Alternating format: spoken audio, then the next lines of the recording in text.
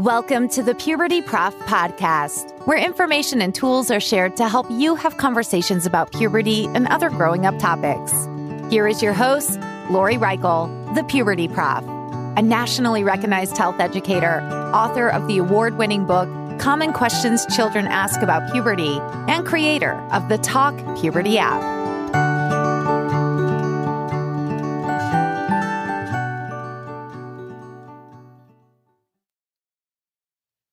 Hi, and welcome to the Puberty Prof podcast. I'm your host, Lori Reichel, the Puberty Prof. And this episode is the first one for the year 2022. Our podcast, the Puberty Prof podcast, is continuing strongly into the new year. So to start off the new year, we're going to review the body parts that most girls have and most boys have. To help us out, I invited Dr. Casey Tobin to join us. She is a professor in a psychology department in the Midwest. And Dr. Tobin, Casey, would you mind introducing yourself and telling us a little bit more of who you are? Hi. Yes, thank you for having me. So I have been teaching college level sexuality or sex education courses probably for the last 15 years. But I also have some experience going into elementary schools and doing some sex education for the kiddos there. And I like to just talk about sex and sexuality and how important it is for us to understand kind of who we are and understand our bodies and understand why our bodies react the way they do. Excellent. Thank you so much for being here. And you also have 2 children, correct? I do. And they have taught me a lot when it comes to sex education as well. But they've helped me understand kind of the needs and help me understand what teenagers go through, especially puberty. That was an interesting experience with my kids. But yes, they are wise beyond their years when it comes to sex education. So I feel very proud about that. Well, at any point during our recording, please, if you want to share any stories for our listeners about how to feel positive about those bodily changes of puberty, please interject at any point, because to our audience out there, this is one of 2 parts. Part number 1 is going to focus more on the body parts that most girls have in the reproductive system. Part 2 is going to be what the parts are for most boys. So Dr. Tobin and I, we know each other in the professional field, so we're going to have this conversation. And you might hear some terms at times that we might change some of the wording, because sometimes we use terms more at the college setting, and then we use terms more for the elementary school. So we hope you sit back and enjoy our conversation here as we review the parts of the body system. So Dr. Tobin, are you ready to start talking about the parts that most girls have in the reproductive system? I am. This is exciting for me because there's so many different parts, and it can be quite confusing what parts we actually have. And I find it interesting that when I teach this at the college level, even to graduate students, some people don't know all their parts. Right. Yes, I see that quite often. But it's good to learn, and it's good to understand what goes where and how it works and why it works the way it does. So if you're listening in and you're like, I never heard of that, that's okay. You're not the only one. There are adults in their 70s and 80s that don't know all these body parts. But what I do want to point out is that it is your body, and you have the right to know your body and to also protect your body. So if you're listening in and you don't know all your body parts, it's okay. Hopefully you'll learn some things today. And if you hear the phrase of what we're saying, most girls, we're going to refer to that in today's segment for why we're using that term. Some people use the term or the phrase people with a vulva. For this podcast, I use the phrase most girls because I believe that's what a lot of our listeners understand as it's being said. Are you ready to get started, Casey, about talking about these body parts? Yes, let's go. Okay. And I believe you have 13 fun facts. I do. Fun fact number 1. So one of the things that I find that's probably the most interesting about the questioning of girls' body parts, especially when we're talking about genitalia, is where the vagina is. We often use vulva and vagina, those 2 terms, interchangeably, and yet they're not the same. They are not really the same when you look at where the vagina is located and where the vulva is located. So we're going to talk a little bit about the outside parts of their genitalia. So the vulva is the outer bits, if you will, of the genitalia. So we're looking at the inner labia and the outer labia. And we're also talking just briefly about the clitoris and then the opening of the urethra, which is where you urinate out of, and then the opening of the vagina. Because the vagina is actually inside most girls. The vagina is really a muscular type of canal that leads from outside genitalia all the way into the uterus.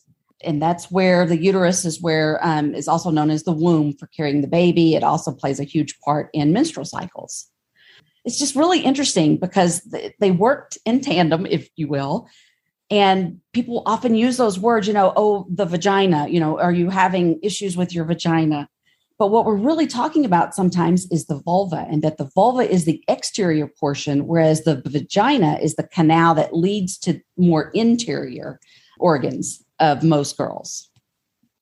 And what's really wild about that, Casey, is when I started teaching health education, the visuals that we had to go over the reproductive parts or the reproductive systems, they never focused on the vulva area. It was always about the internal for most girls. Right. So our fun fact here, number one, is that there is this separation. The vulva is the external parts. And what's really even interesting is if you look at the Latin terms for vulva or where vulva and vagina came from, the Latin term of vulva is really meaning wrapper or covering. But if you look at the Latin root meaning of vagina, it's called sheath for the sword. So the Latin term for vulva is the outside covering, and the vagina is really looking at the inside and really focusing in on that muscular canal that we have. And one little tidbit of information is, although we use those terms interchangeably, the vagina itself can extend anywhere from 3 to 5 inches back and upward from the vaginal opening.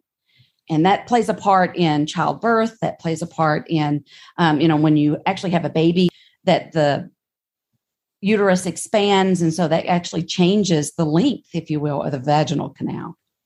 Well, what's fun fact number 2? Oh, gosh, this is interesting. So I don't know if people understand that you can actually compare your vagina with tomatoes. They actually have something in common. And do you know, Lori? Oh, I'm going to let you explain this. Okay. I've never explained this to even college students before. So the listeners, I'm also learning here from Dr. Topin. So this is so fun for me. Okay. So they have they have something in common, I should say. They're both acidic.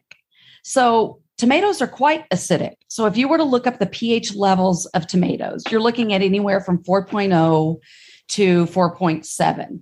And on a pH level, range, 7 is like neutral.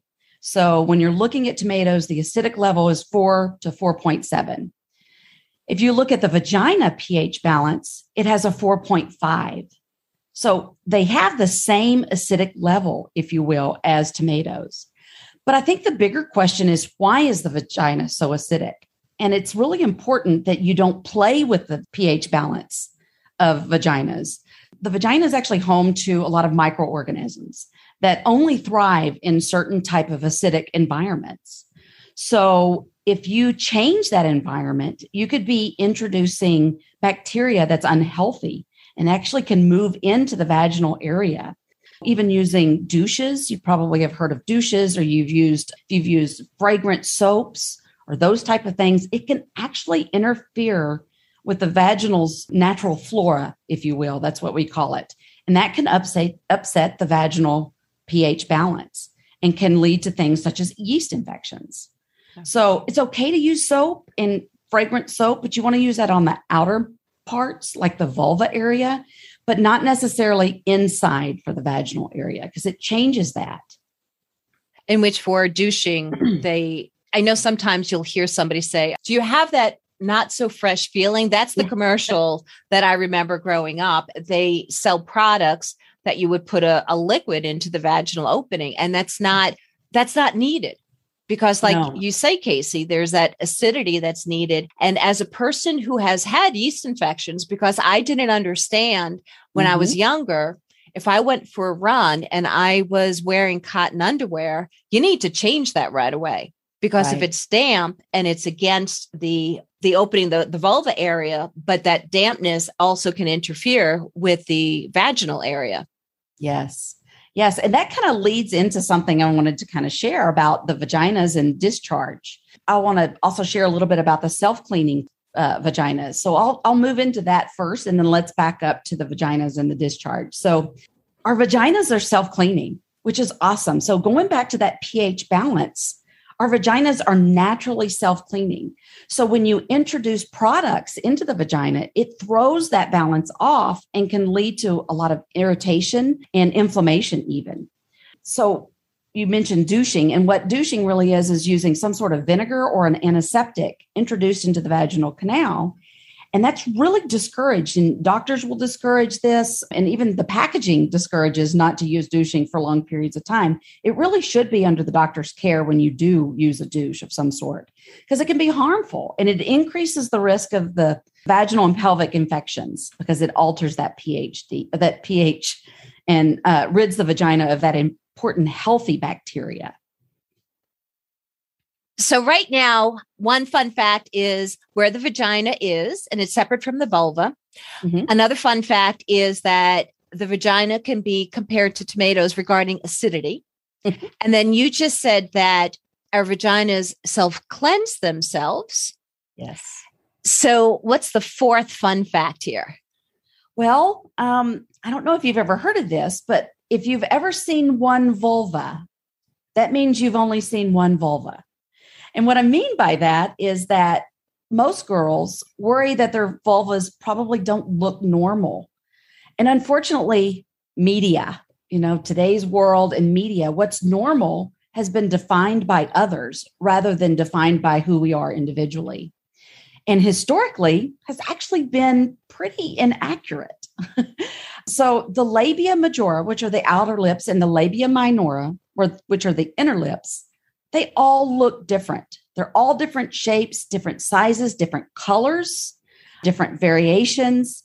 There are some outer lips that are a little bit larger than the inner lips, or when I say the labia majora could be a little bit larger than the inner or the labia minora, but it can also flip. So the labia minora, the inner lips, could actually be larger than the outer lips, the labia majora. So some can be very closed off, some can be very tight, others can be very loose. So when you're just talking about the vulva itself, the size is different, the shape is different, the colors are different, and even the smells. So I was talking earlier about the vagina is self-cleaning. It can have different smells at different times in your menstrual cycle, but it can also have different smells due to different environments or different things that you may actually be eating. So but the vulva typically needs to be kind of left alone, if you will. What's fascinating with what you just said, Casey, is when I talk about this with the college students, because we use this book by Heather Karina that I love. It's called Sex, S-E-X, The All You Need to Know Sexuality Guide to Get Through Your Teens and 20s. And I love this guide for my future teachers because the language in here is so great for a young person to have an understanding. It's supportive no matter how you identify.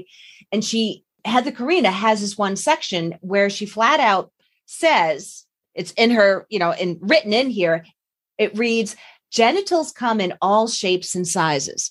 Mm-hmm. And when you look at the book and it's cartoon pictures or photos of genitalia, my students are like, whoa, that's kind of weird to see. But then they're like, wow, there are a lot of variety out there. Mm-hmm. Because I've heard this is my second point that I thought of when you were talking. I've heard that some young people, one particular young woman I know was told by a partner that her vulva doesn't look right. And she had this self-image issue. And I'm like, are you kidding me? There's so many different forms or different shapes of vulvas, like what you just said, that if you have a partner that puts down your body part, they're not the partner for you at all. But I also think that it's important for everyone it doesn't matter, your gender. It doesn't really matter about your biological sex, but everyone needs to explore their own bodies and understand what their genitalia looks like. So what's normal for you and not be judged like what you had said with this young lady you were just sharing with, because as we said many times already, that it's all different shapes and sizes and different colors. Your vulva actually may be a different color than the rest of your skin on your body. Sometimes it's darker. For most girls, it's darker. The normal labia kind of ranges from pink to red, but it can also be brown or even purplish. Yeah. So because of the blood supply that you have in your vulva area. Thank you for pointing that out. Okay, so how about your fun fact number 5? Oh, so vaginas and discharge. All women that have a vagina will more than likely have some form of discharge at some point in their life. So most girls, the quality and the quantity of fluid that's discharged can change. It's coming from your cervix primarily. Cervix actually discharges a fluid throughout your menstrual cycle at different times and different consistencies. So it's really based even on your hormonal levels within your body, or it can have an impact on the discharge that you have. So a lot of girls, when they have vaginal discharge, they worry because it looks different than it did 2 weeks ago, or it may have a different odor than it did 2 weeks ago. So it can be opaque. It can be whitish and creamy, or it could increase in quantity. And that usually happens when you're moving towards ovulation. And so if it increases in quantity, it could be wet. It could even be clear. And if you touch it, it might even have somewhat of a stretchy type of texture. So that wetness and that level of transparency tends to get greater as you approach ovulation. However, I do want to warn those that you may want to seek out medical attention, though, if you're seeing atypical discharge or discharge that you've never had before, because it could be an infection, or it could even be an allergic reaction to something like laundry or perfume. So if there's a change in the texture, like the thickness, if it becomes chunky or foamy, or it has a foul odor or an off color like green, please seek out doctor's advice and go see someone to check that out, because you want to make sure that that's healthy, because our vaginas help determine the health of our bodies even. So we need to take care of our vaginas and vulvas the same way we need to take care of our bodies. So, and of course, if there's burning or itching, in addition to some of the change in your discharge, that could also be an indicator of infection. So be sure to seek out some medical advice if something changes within your vagina. Just like if you have a toothache, go to the dentist. Yeah, exactly. It's like, take care of your body. Just because it's these body parts are located typically in our underwear, it doesn't mean that you don't want to get support for it. You have every right to. And you reminded me, Casey, of when I was in middle school.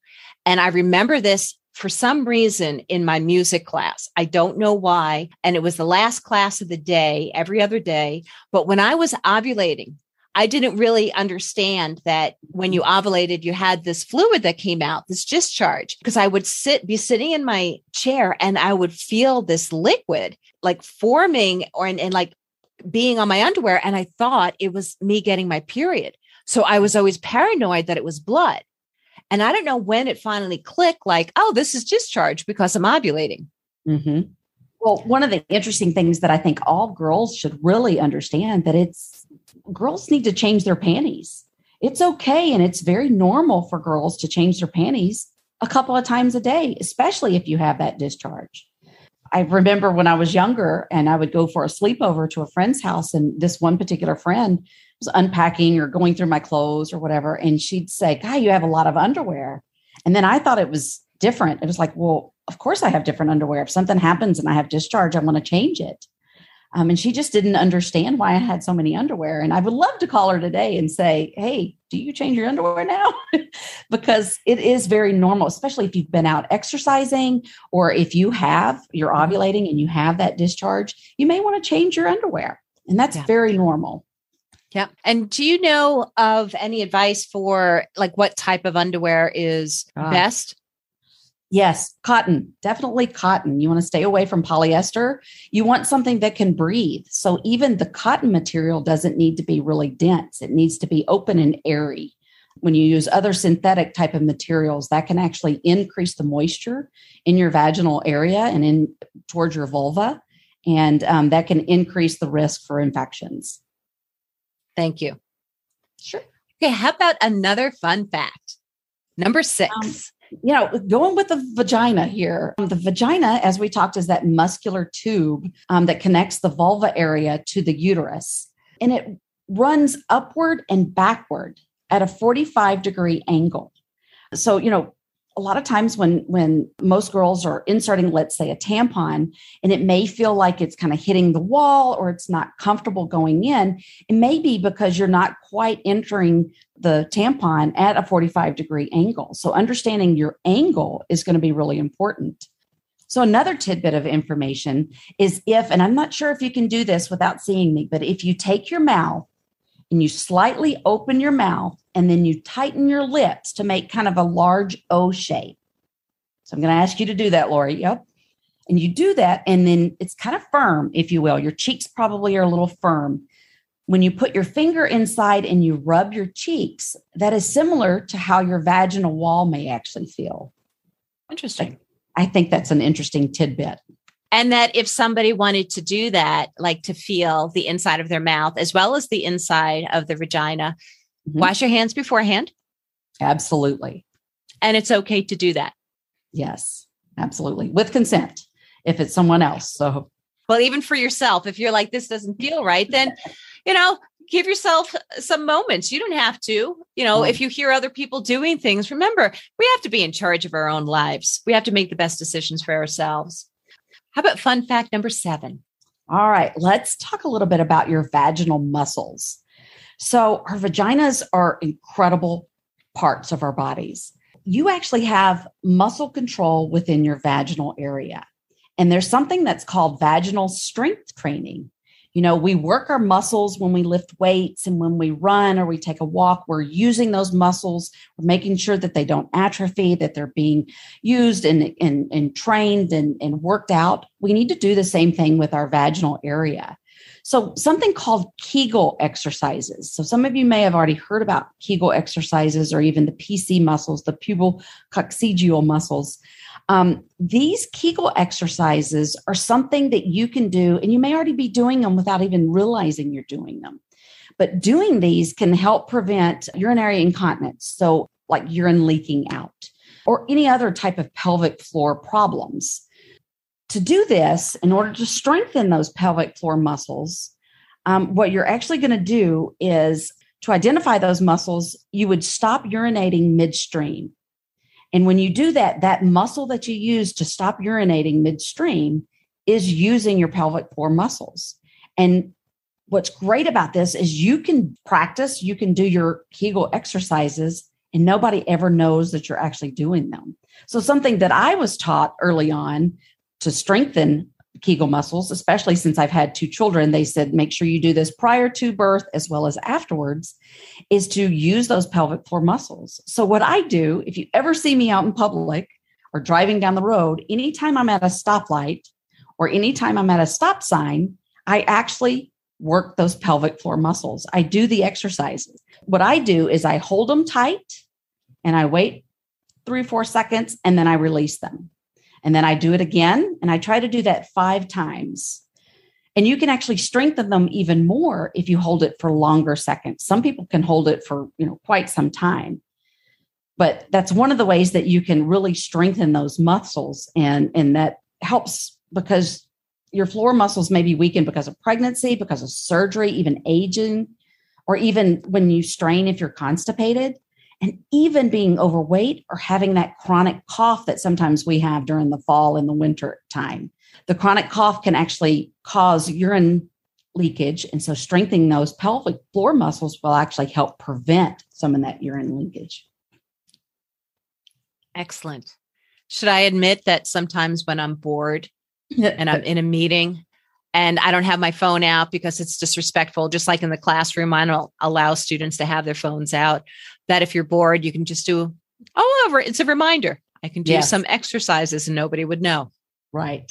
Yeah. I know when I teach this to my college students, I talk about it and everything. And then I kind of look across the room and I ask them, how many of you are practicing your Kegels now? And they always giggles and they're all kind of like, yeah, we're all doing it because they're trying to do it. And it's really important that we do that so we can strengthen those muscles for better vaginal health, if you will.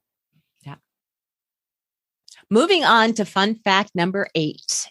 This is the Bartholin's gland. And I don't think we talk about this enough. I don't always refer to this when I talk to young people. So do you mind telling us a little bit about this gland? Yes. And I will say there's limited research and understanding of this particular gland. And there's another gland that I'm going to talk about as well. But the Bartholin gland there are actually 2 glands, one on each side of the vaginal opening and within the borders of the labia minora.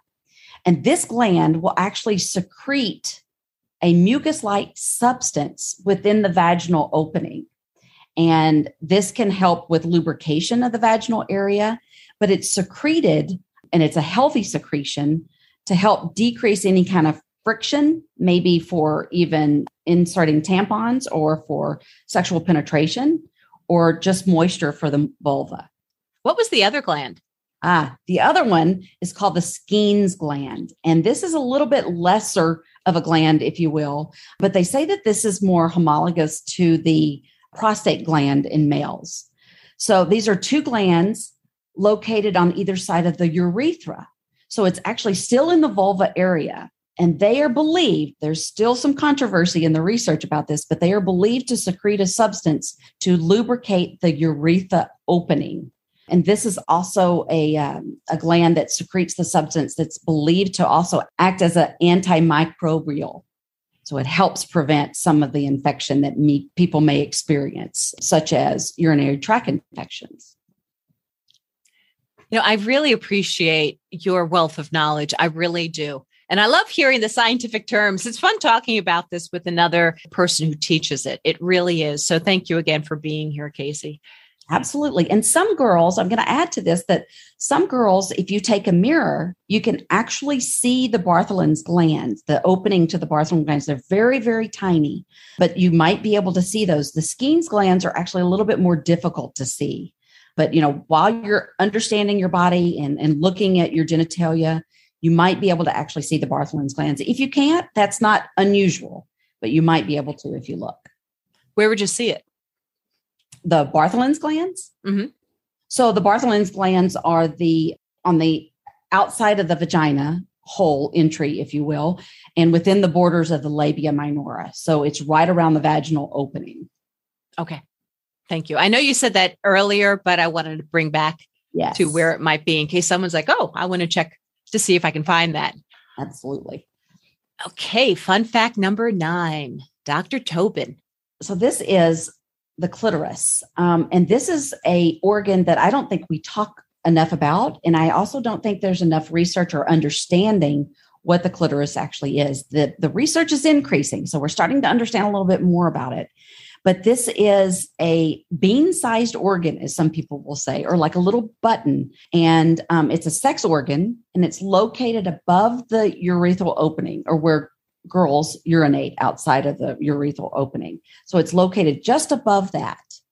And a little tidbit of information. So this is kind of going into the more advanced terms, but it develops from the same embryonic tissue as the penis does in utero. And it has lots and lots and lots of nerve endings. So what that means is it's very, very sensitive. And it can vary in size. So it could be as small as a little bitty pea, or it could actually be as big as a thumb. And usually just the head or the tip of it will come outside of the body where you can actually see it. However, the clitoris is bigger than just that little bean or just that little tip of the outside of the body that you can see. It actually has these shafts, if you will, that go back inside a girl's body and stretches up about 5 inches, give or take, if you will. And then they reach down from the gland towards the vagina. So they play a heavy part in vaginal lubrication, because if these are stimulated, they actually will produce additional vaginal lubrication, both the walls of the vagina, as well as kind of encouraging the Bartholin's gland to increase that lubrication. Wonderful. Thank you. Mm-hmm.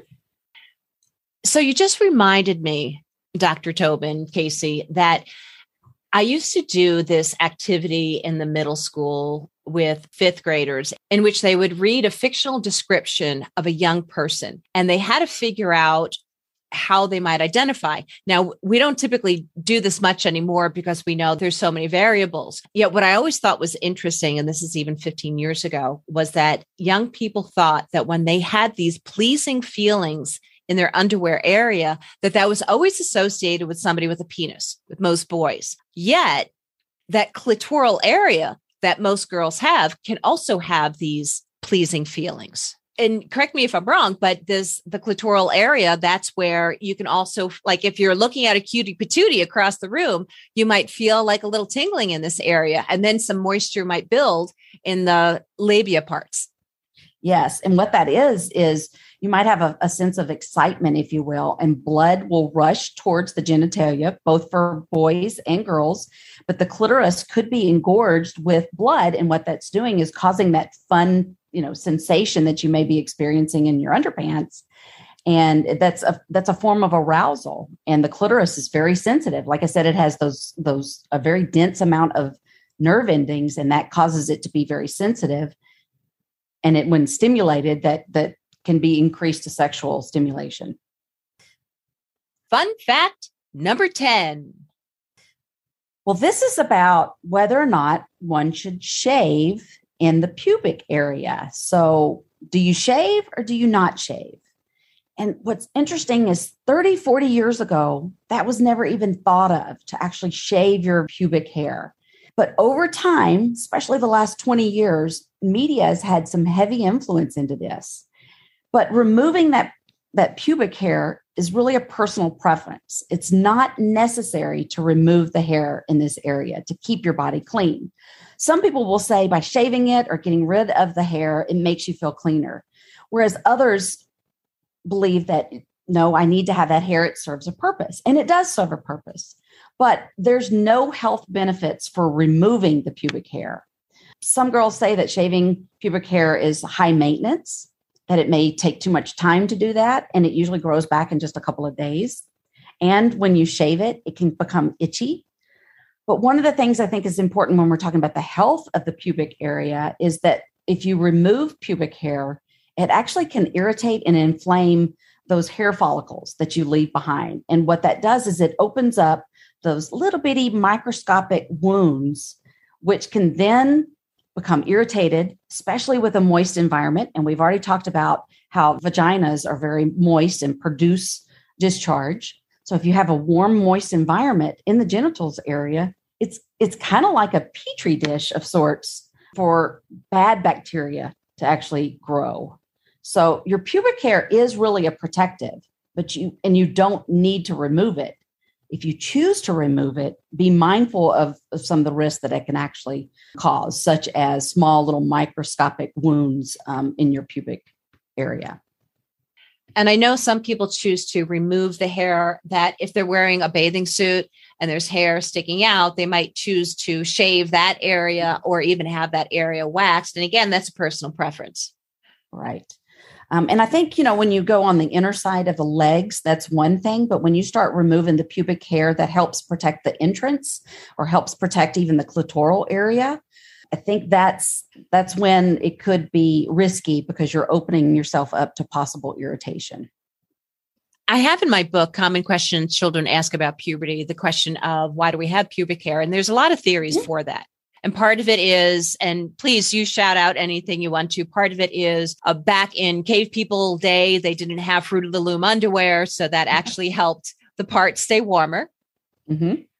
And then the pheromones, and pheromones are these chemicals in our bodies that actually it helps deal with attraction, in which you might not even be aware of the pheromones that a cutie patootie has that's they're emitting. And you're like, ooh, I kind of like this person for some reason. You're attracted to these scents, but you might not even be able to smell it, but your body, some parts in your brain can figure it out. What are some of the other theories behind pubic hair?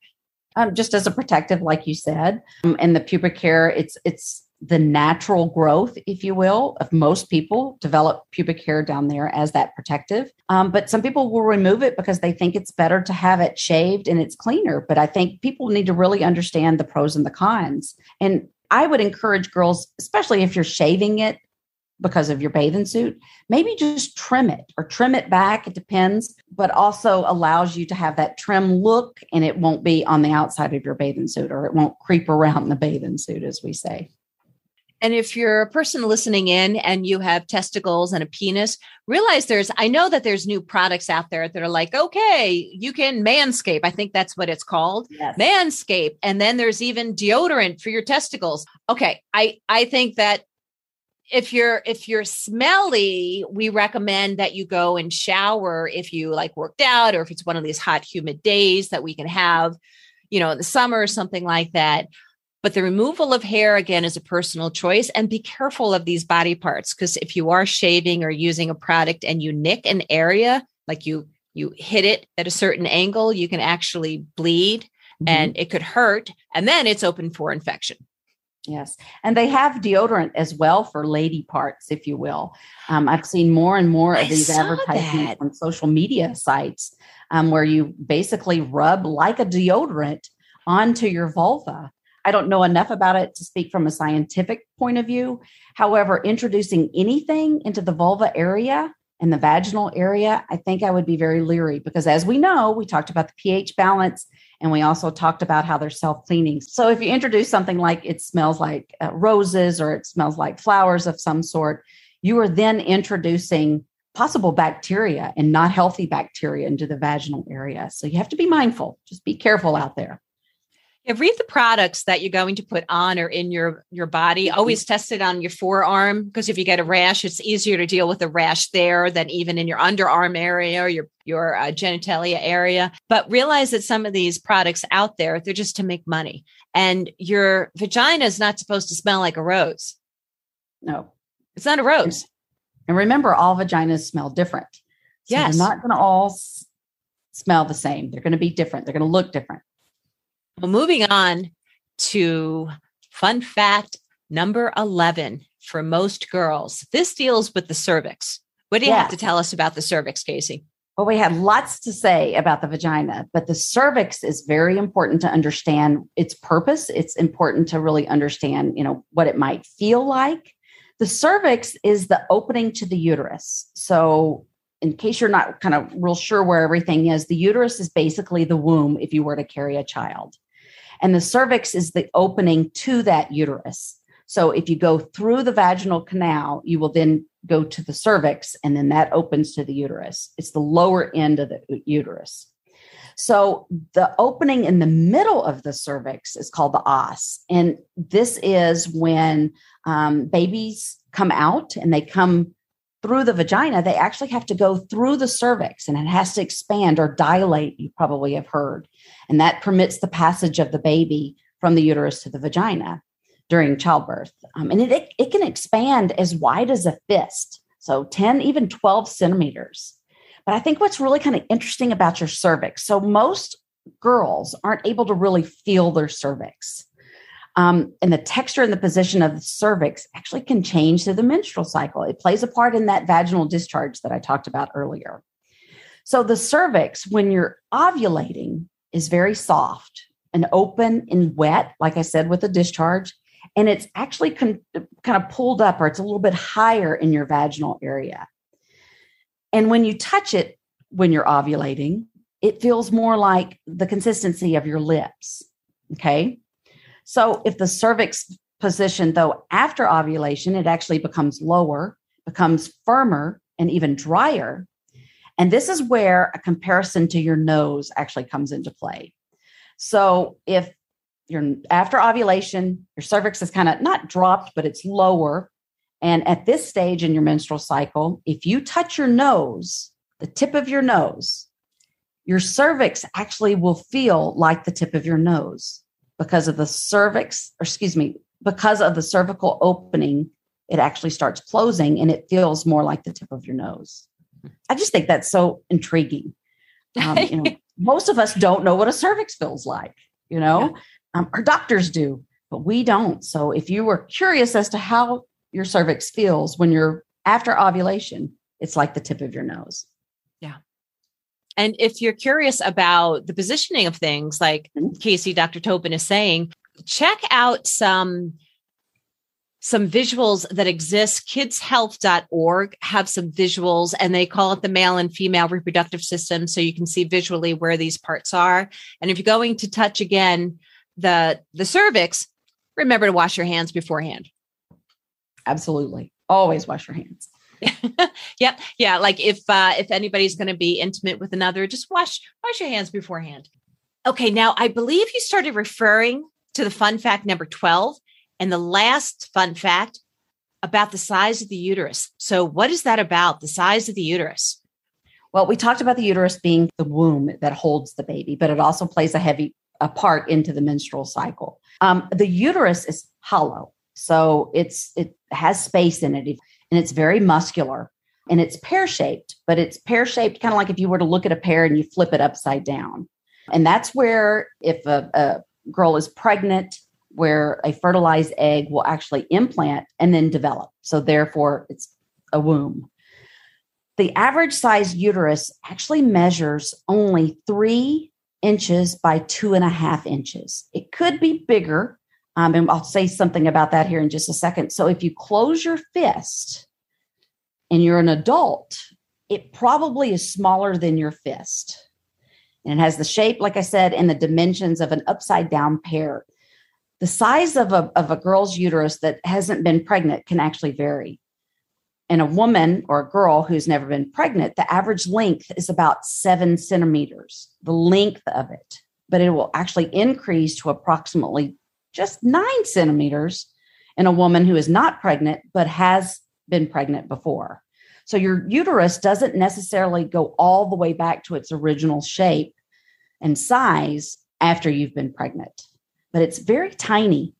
I've got a friend of mine who comes into my class and sometimes talks about birth control and different things. And she brought in this really small looking red pear-shaped piece of wood. And she had a friend of hers actually make it because it was such a visual of how tiny a uterus is. You think, oh my gosh, you've got a 8-pound baby growing inside you. How big is that uterus? Starts out very, very small, and then it expands remarkably when you have a baby in utero. Which is why for your body, respect your body. Our bodies are so incredible. I mean, if you've had 2 children, your uterus expanded to fit those babies. Yes. And our last fun fact for part 1 here deals with something that was stated earlier in this episode, but we're going to return about this whole thing about people with vulvas or vaginas. So what is that last fun fact? Well, I think we all need to understand that we've been talking about most girls here, but not all girls have vaginas and vulvas, and not all people with vaginas or vulvas are necessarily girls. So what we're really talking about is the physical development of individuals. So what we're really talking about is gender. Some people may be born biologically a girl based on their chromosomes, but they may not necessarily have fully developed into the girl body parts, or may simply not identify as a girl. And there's some chromosomal disorders that probably beyond the scope of this podcast, but they can lead for biologically, chromosomally girls haven't fully developed even a vagina. So they may have the outside of the vulva, but not necessarily the vaginal canal. And some people may be born biologically as a boy, but they identify as a girl. So they may still have genitalia that resembles a boy. So they may not have a vagina, but they identify as a girl. So it can be a little bit confusing, but we need to really respect that not all girls have vaginas, not all girls have vulvas, and not all people with vaginas or vulvas will identify as a girl. This concludes the 13 fun facts for most girls about their body parts. And I thank you so much, Dr. Tobin, for being here today for part 1. And I look forward to you being back for part 2. Any last words of advice or fun facts to share before we end today's episode?